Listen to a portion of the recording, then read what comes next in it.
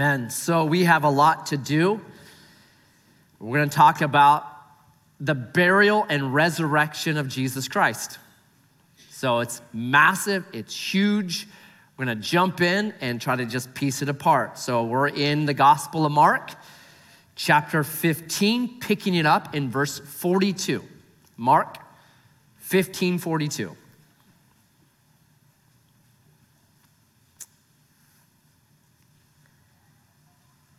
And when evening had come, since it was the day of preparation, that is the day before Sabbath, Joseph of Arimathea, a respected member of the council, this is the ruling class of Israel,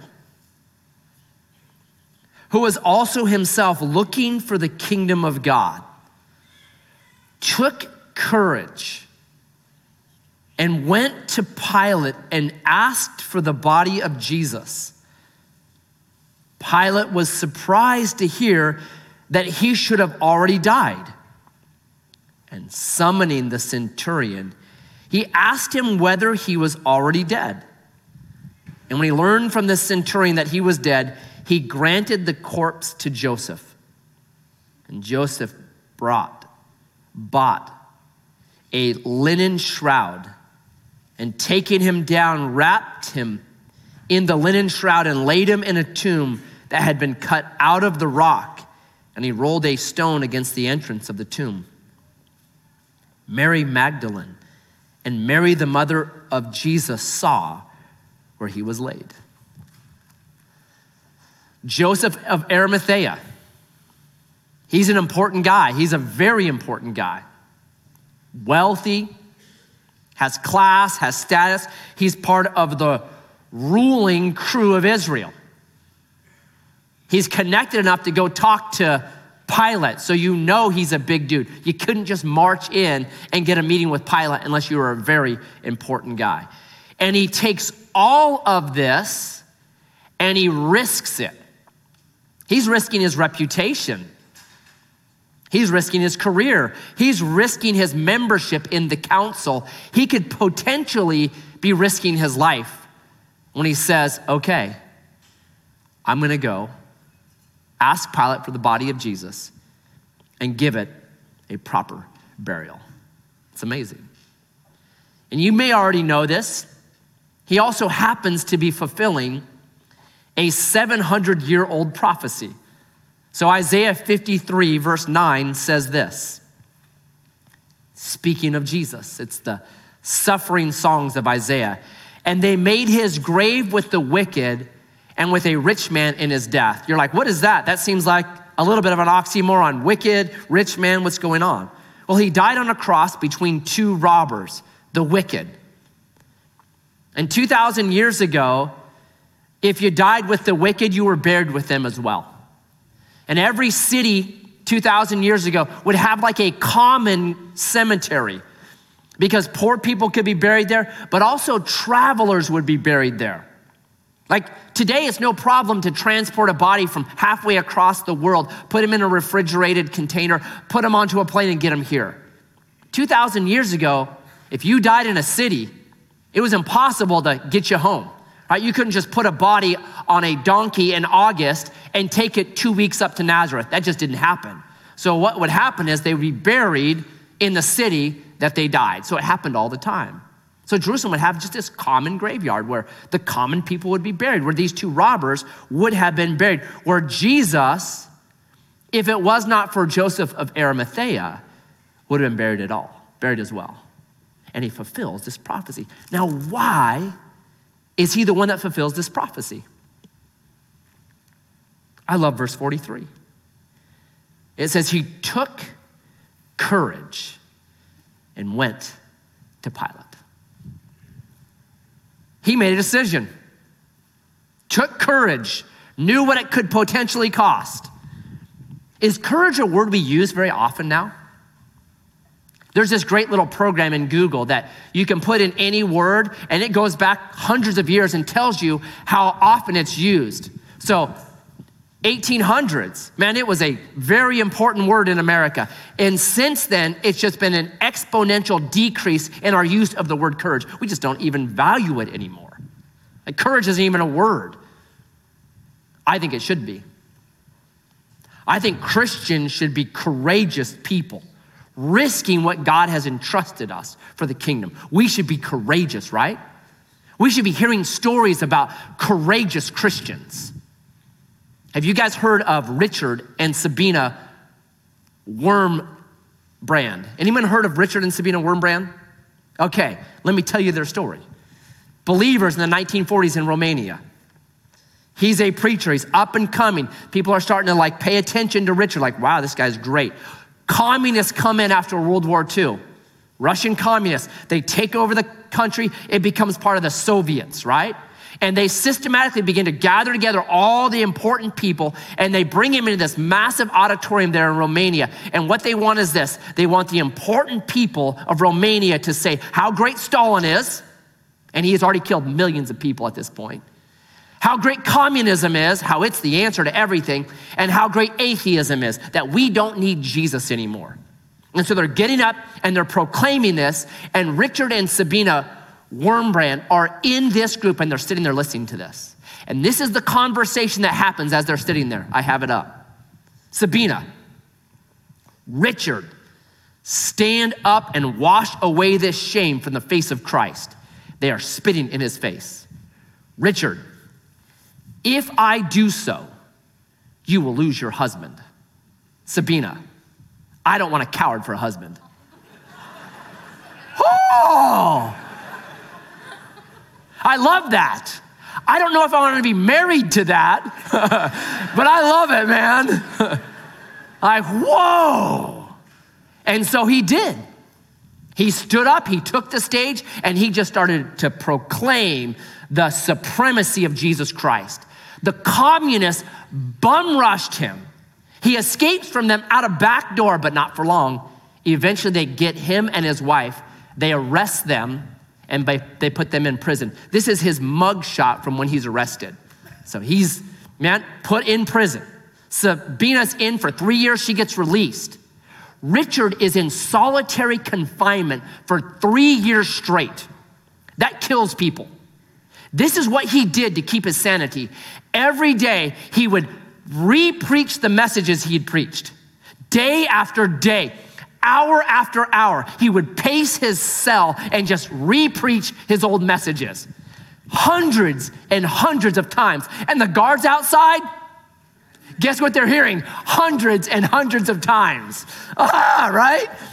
I mean, just imagine that. It's hard for you to listen to one of my messages. What if I preached it hundreds of times to you in the same day? My kids are like, yeah, I've heard that. Been there. Right? Finally, the guards are like, we can't take it anymore. Get him out of here. So they release him to the general population. He's there for another 5 years. And finally, they release him from prison. This is what he looked like when he was released. Yeah, that's what Soviet prisons do to people. And they tell him, do not preach of Jesus again. Guess what he immediately does? Preaches Jesus. They arrest him again. This time they sentence him to 25 years. It would have been it for him. He would have died in prison. But there was a general amnesty that the Soviets gave to political prisoners after 6 years, and he was part of that release. They told him again, do not preach Jesus. Guess what he does? Immediately begins to preach Jesus. Well, there's a group of Norway believers that knew him and his wife, and their hearts started to go out to him. He's gonna die there. So the communists in the 1960s were actually selling political prisoners to raise money. That's how cash-strapped they were. And normally for $1,900, you could buy somebody out of the Soviet Union and set them free. But for Richard, they wanted $10,000, which back then was a ton of money. So these Norway believers got together, they raised the funds, and they bought freedom for Richard and Sabina. Well, they end up in the United States. And if you know the politics of the 1960s in America, there was a group of high-level politicians, elected officials in America that had a heart for communism. We're like, it's not so bad, you can do it the right way. This is the right way to do it. So there was a group, and your history, that was it. So they wanted to hear from Richard, like, really? Come on, it's not that bad. So he comes in and he testifies before the US Senate. And there's a group that was very compassionate to communism. And they're like, well, you're saying all this. What's your proof that it's so bad? And this is literally what he did. He tore off his shirt and said, how about these? And just shows the torture wounds. What a stud. Man, why didn't I hear these stories when I was a kid? Just courageous Christians that said, I don't care what it costs me. The Joseph of Arimatheas, the Richard and Sabina Wurmbrands. And there's now an organization that they found called the Voice of the Martyrs. You can get online, and it continues to look up great heroes of the faith as well as where the church is being persecuted today. Just brilliant. Do we have a heart for courage like that now in the church? Or have we gone soft and easy and almost pansy-ish in our faith? Have we? Man, let me give you 2 verses on this from the book of Hebrews. One, I was just talking to a guy about it this week. It's Hebrews chapter 10, verse 39. It's so good, you should memorize it. But we are not of those who shrink back and are destroyed, but of those who have faith and preserve their souls. How good is that? Being courageous is not the absence of fear. Being courageous is fearfully doing the right thing. You get that in that conversation where Richard says, if I do it, you're gonna lose your husband. And he knew, he counted the cost, he realized, but he still did what was right. Joseph of Arimathea knows what this could cost him, but he still does what's right. Edgewater, take courage. Take courage, do what's right. What's the worst thing they can do to you and I today? What's the worst? Block us on Facebook? You should rejoice, that's a gift. Thank you. I shouldn't be on there anyways. Praise God, right? Man, be courageous. And the second one is, it's about sin. I think we've grown soft on sin as well. We're not just courageously saying no. Listen to this one. Hebrews 12:4. In your struggle against sin, you have not yet resisted to the point of shedding your blood. How about that? When people are saying, I just can't help myself. I just gotta do it. I want to say, okay, where's the blood? Right? Are you bleeding yet? No. We don't have that kind of angst in us and holiness in us. It's like there's a Joseph, like Joseph of Arimathea, but he's the Joseph of Genesis, that to me is the example of Hebrews 12:4. You know his story, sold into slavery by his 10 older brothers. Ends up in Potiphar's household, just cleaning toilets. Works hard, doesn't make excuses, doesn't play the victim, and eventually becomes number 2 underneath Potiphar. And then all of a sudden, Potiphar's wife takes a note of young Joseph and likes him and begins to try to seduce him, right? And one day she traps him. Lay with me. And this is what Joseph says. He says, it's Genesis 39:9. I cannot do this great wickedness and sin against God. Did Joseph have every excuse in the world to sin there? I'm a slave, I don't have a choice. Right? I've done good all my life and look where it's got me. I deserve a break now. But he doesn't. He goes, I cannot sin and do this wickedness against God. Oh, let's be courageous Christians. Let's take courage. Stand up and do what's right, right? Don't allow sin and all the excuses the enemy wants to give us to allow ourselves a break. No way. We don't shrink back. Brilliant. That's burial. Good news, though. There's a resurrection, chapter 16.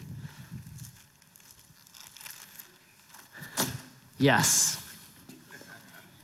I know, you can fix them. I don't mind it.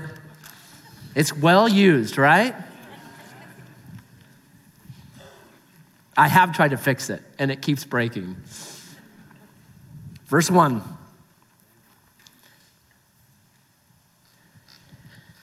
When the Sabbath was past, Mary Magdalene, Mary the mother of James, and Salome bought spices so that they might go and anoint him. And very early on the first day of the week, when the sun had risen, they went to the tomb, and they were saying to one another, "Who will roll away the stone for us from the entrance of the tomb?" And looking up, they saw that the stone had been rolled back. It was very large. And entering the tomb, they saw a young man sitting on the right side, dressed in a white robe, and they were alarmed. And he said to them, "Do not be alarmed. You seek Jesus of Nazareth, who was crucified. He has risen. He is not here. See the place where they laid him. But go tell his disciples and Peter that he's going before you to Galilee. There you will see him just as he told you."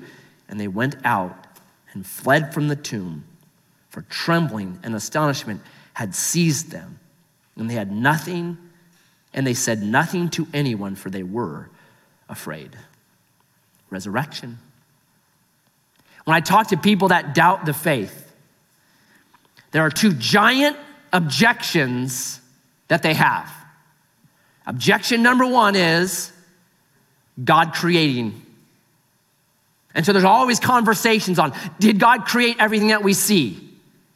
That's number one. Number two is Jesus' resurrection. Those are the big two questions. Did God create everything that we see out here?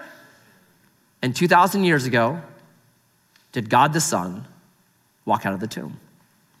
So when it comes to creation, this is what I say to people. I say, well, if you boil it down, when you look at all this, there's only two ways we got it. Either there's a mind great enough to do it, or number two, there has to be matter that has existed for eternity. And that is a law. Perhaps you know this. There's a law called the conservation of mass, that mass cannot be created nor destroyed. Conservation of mass. It's not a theory, it's not an idea, it is a law, the conservation of mass. Simply put, it means this: if there is something here today, that means there was something here yesterday. And you can take that back for 6,000 years or 60 billion years. Conservation of mass. Well, the Big Bang Theory seems to mean that at some point there was not mass. So that leaves only one option. There's a mind that was great enough in history past to do all this out here. And then we get into that nitty gritty. Well, what about this? What about that? And I always just ask them this, okay, how do we get stars? Right? There's a lot of stars out there. If we're gonna know anything about creation, how it came, we should know about the billion stars, right? And most of us at some point took a high school class where they told us, right, these massive gaseous clouds that were out there after the Big Bang, their own gravity acted on them and they collapsed down at some point and ignited the nuclear fires and they became stars. Well, do you know that that is absolutely impossible? That could not happen? Oh, Matt, come on, you're not a physicist. I can't trust you. Great, let me give you a physicist that you might trust. Anyone hear of Neil deGrasse Tyson? Heard of him? Massive astrophysicist, super intelligent guy, and a dedicated atheist. Listen to him talk about how we got stars. I'll quote him. Quote, "Not all gas clouds in the Milky Way can form stars at all times. More often than not, the cloud is confused." Now that's a problem. Confused clouds, right? Uh-oh, we need a government program to help the confused clouds. The cloud is confused about what to do next. I don't know what to do, I'm confused. Actually, astrophysicists are the confused ones here. We know The cloud it has the desire. It wants to collapse under its own weight to make one or more stars. But rotation, as well as turbulent motion within the cloud, work against this fate. So too does the ordinary gas pressure you learned about in high school chemistry class. Galactic magnetic fields also fight collapse. They penetrate the cloud and latch onto any free-roaming charged particles contained therein, restricting the ways in which the cloud will respond to its self-gravity. The scary part is that if none of us knew in advance that stars exist, frontline research would offer plenty of convincing reasons for why stars could never form. Did you just hear that? That's an astrophysicist who said, yeah, we don't know why stars form. In fact, we should be pretty convinced there should be no stars out there. There's just as much proof, if you look into it, for Genesis 1:1 than any idea these guys have. It's a step of faith in either direction. My step of faith is, in the beginning, God created the heavens and the earth. That he's the one that spun it in. He's the one that named the stars. He's the one. It's him, right? And then I'll continue on and okay, then where did life come from? And the argument is always, well, you have just the right chemical compounds and just the right temperature, and then all of a sudden life happens. I say, okay. Well, if life could just happen like that, couldn't a resurrection just happen? You have all the right chemicals there. You have all the right everything right there. Couldn't it just happen? No, it couldn't happen. Okay, whatever, right? So what about a resurrection? Let's look at this. There's a guy named Gary Habermas. He's a brilliant guy.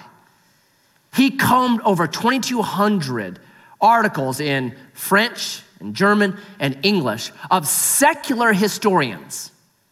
And he came up with what he calls the minimum facts of the resurrection. So it's any historian would agree, yeah, these things took place, right? So minimum facts of the resurrection. So he has 10 of them and he says, okay, based on these minimum facts, what is the best explanation for these 10 events to have happened?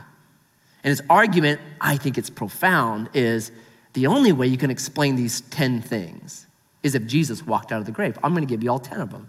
So number one, Gary Habermas, Jesus dies on a cross. Number two, he's buried. Number three, his death bums out his disciples. Number four, his disciples, and I put in, they have all kinds of, well, it was a hallucination, whatever. They saw Jesus, right? Number five, the disciples were transformed from scared refugees to bold proclaimers. Number six, they preached and proclaimed Jesus is resurrected. Number seven, the church grew. Number eight, Orthodox Jews changed their 1,500-year-old day of worship. That's crazy. From Saturday to Sunday. Number nine, James, a family skeptic, believed. Number 10, Paul, an outside skeptic, believed. And Gary Habermas just says, how did this happen? How do you explain this? How do you explain the transformation? How do you explain 2,000 years of what we've seen in the church? The only way is through the resurrection. So let's quickly look at this. Verse 1 says, when the Sabbath was passed.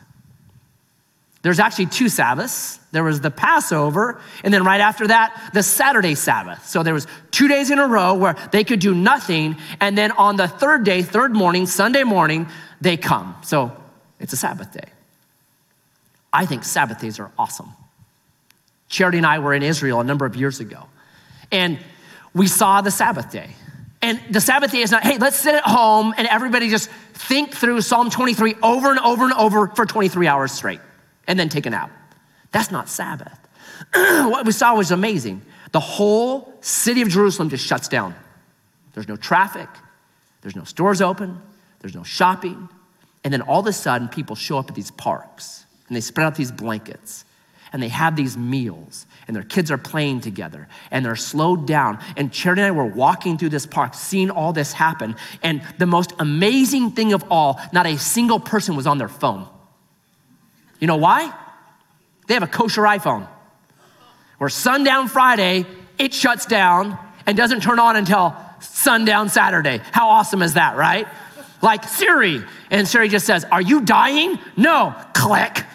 That's it. Take the day off. And Israel has a lot of the same kind of bad habits that America does, smoking and drink, like that kind of stuff. Israel has the longest life expectancy of any nation. I am convinced there's one reason, because we are created for this 6-in-1 rhythm. It's from Genesis 1 on, and it's healthy, and it's brilliant, and it's beautiful. And so these ladies, after those 2 days, they come. And they're named, right? Mary Magdalene, Mary the mother of James, Salome. Why are they named? This is an ancient way. This is written in 60 AD. These ladies would still be alive. This is an ancient footnote, if you would, an ancient bibliography. Go talk with them. They're in Jerusalem. You can go talk with them yourself. Ask them. I'm giving you the footnotes. I'm giving you the bibliography. But it's all women. There's no men with them. Did you notice that? It's 3 ladies, no men. Okay, are you ready for some good first century sexism? Because you're gonna get it right here. There's a guy named Celsus. He was a Roman historian, hated Christianity, was trying to refute Christianity's claims. And this is what he writes, and I'm quoting Celsus. This is not my opinion. This is Celsus. Quote, "One of the reasons we know that Christianity can't be true is because the accounts of the resurrection are based on the testimony of women." And then he goes on to say, and I quote, "We all know that women are hysterical." Yes, they are, aren't they? Okay. So that was the common knowledge back then, not just in Rome. So the Mishnah said this: these are people that cannot testify. Number 1, gamblers with dice.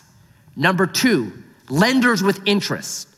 Number 3, pigeon racers. Those pigeon racers.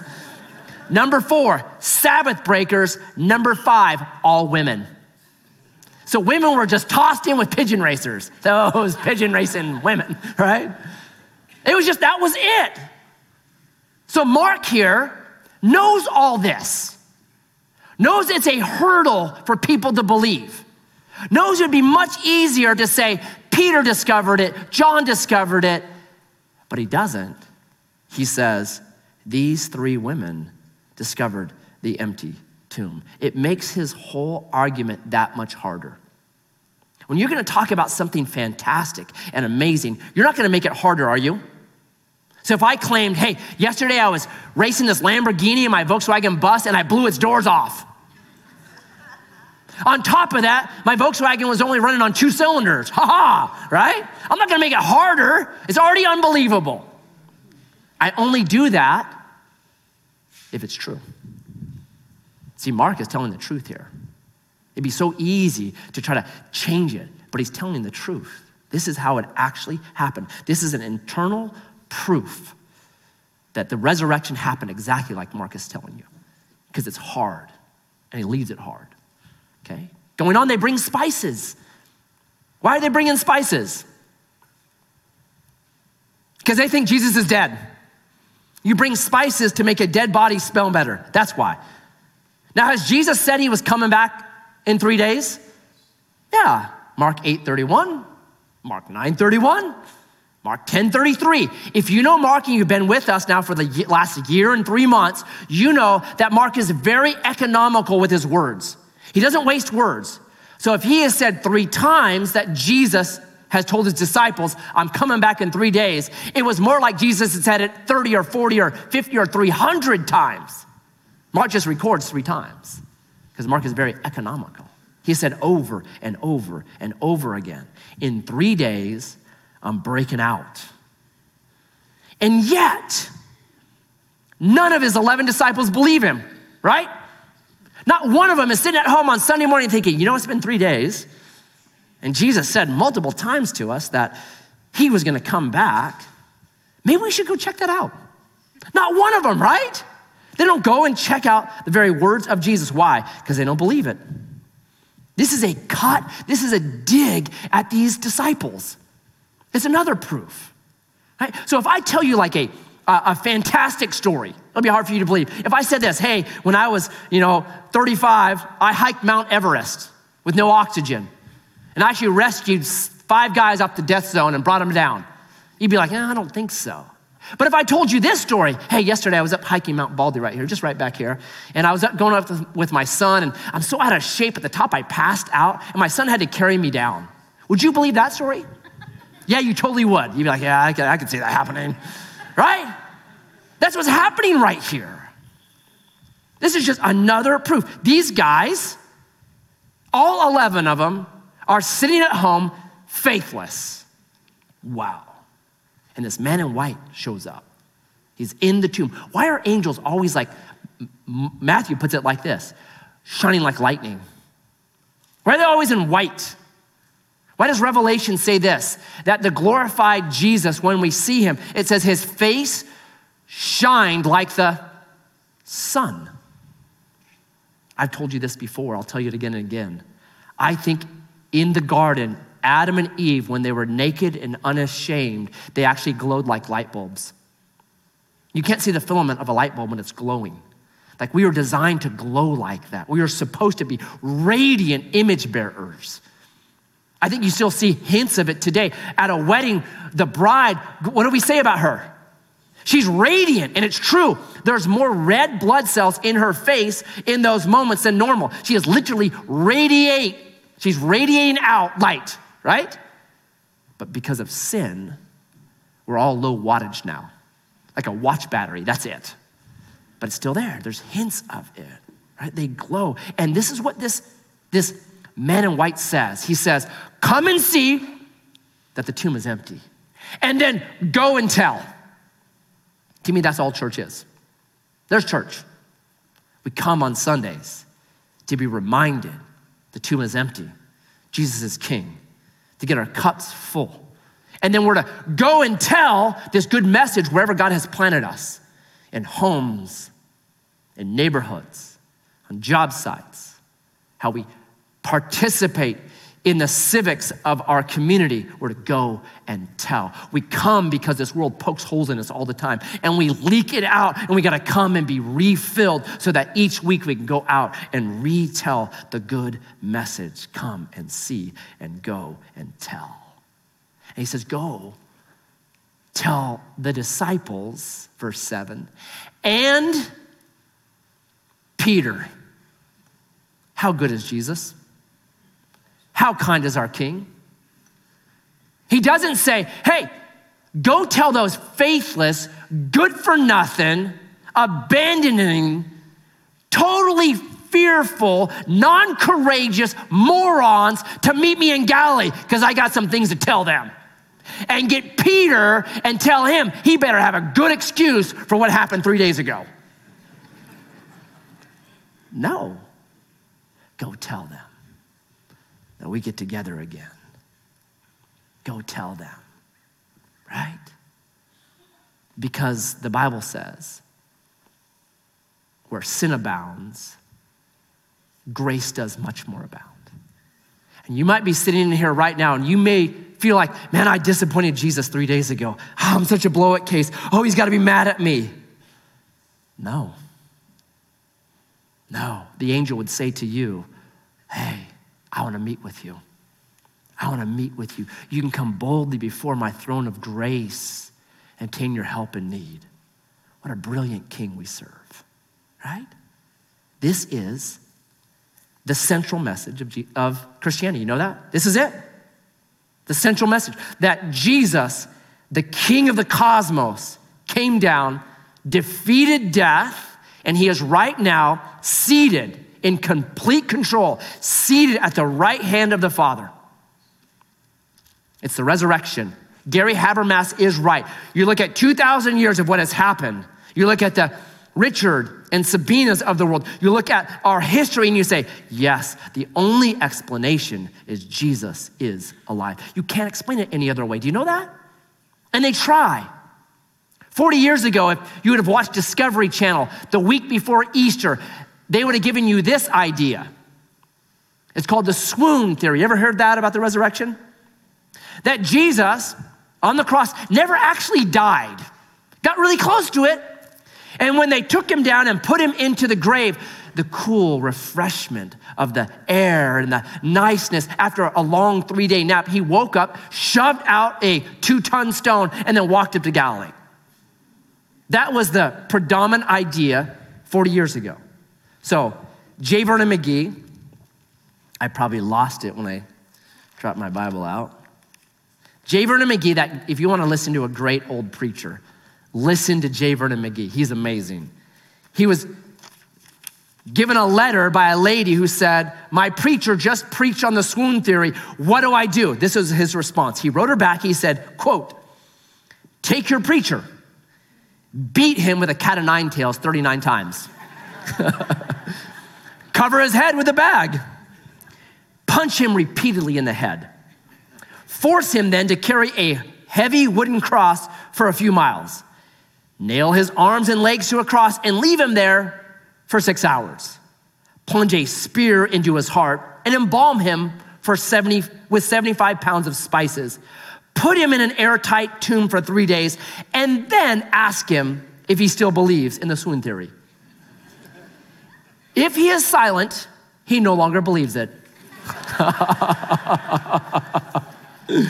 This is so good.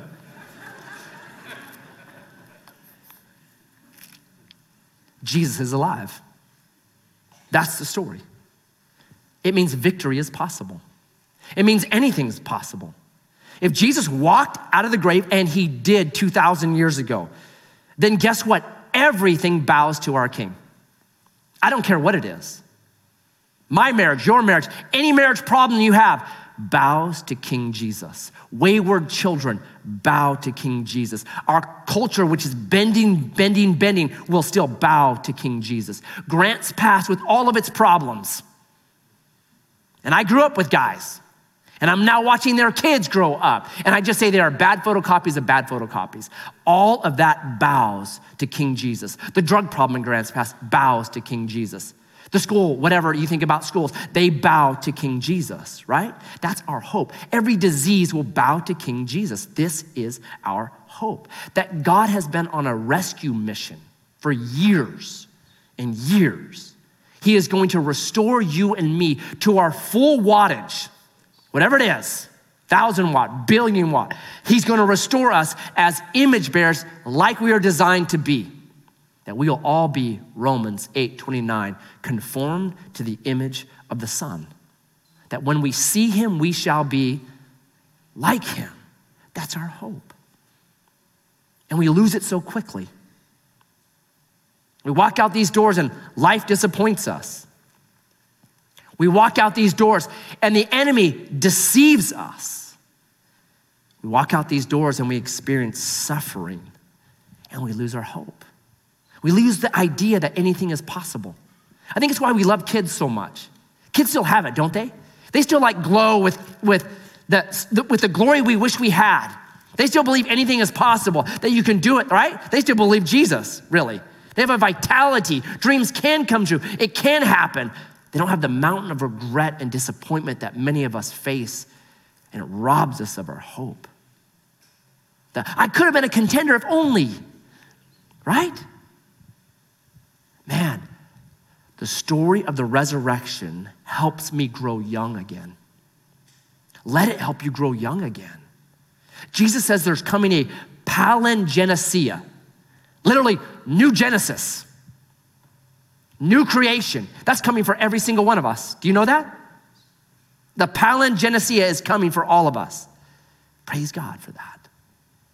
Where these tombs, really, that's what they are, will be changed into something we cannot even imagine, that when we see him, we will be like him. How incredible is that? Grow young again. It's the anchor of the soul. It's what allows you to be courageous. It's Revelation 12:10 that they overcame the evil one by the word of their testimony. I'm not afraid of you. The blood of the Lamb, and they loved not their lives even unto death. Now, why would they do that? Because they had seen the risen King. They had seen the risen King, and it transformed them. They kept looking to Jesus, their King. It's why every Sunday we do something here. We take communion. Why? I want you to leave fixing your eyes on Jesus. I want you to leave remembering the empty tomb, remembering the hope that we have of a palingenesia, all of us. And so Jesus today,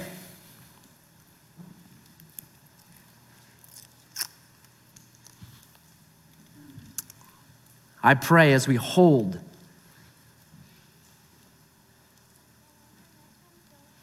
in remembrance your broken body, I pray that this morning, anyone who came in here desperate for hope, needing you to be king, needing to be reminded that you sit on the throne, that you speak and it becomes. I pray as we partake that you would feed the hope of every soul in here, that we'd walk out of here courageous because of you. Let's eat together.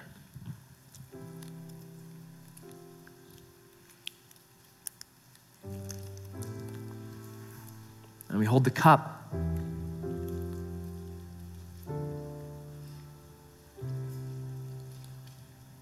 That where sin abounds, grace does much more abound. That we're all like the disciples. We sit in unbelief on the third day. And yet you still beckon us, come, meet with me. That this thing is not about me and my greatness and my power. This thing is about you and your generosity and your grace and your mercy toward me. That it's the grace of God, it's the goodness of God that leads us to repent. Oh, draw us in with your goodness and your grace and your mercy. May we drink deeply of it today. Let's drink.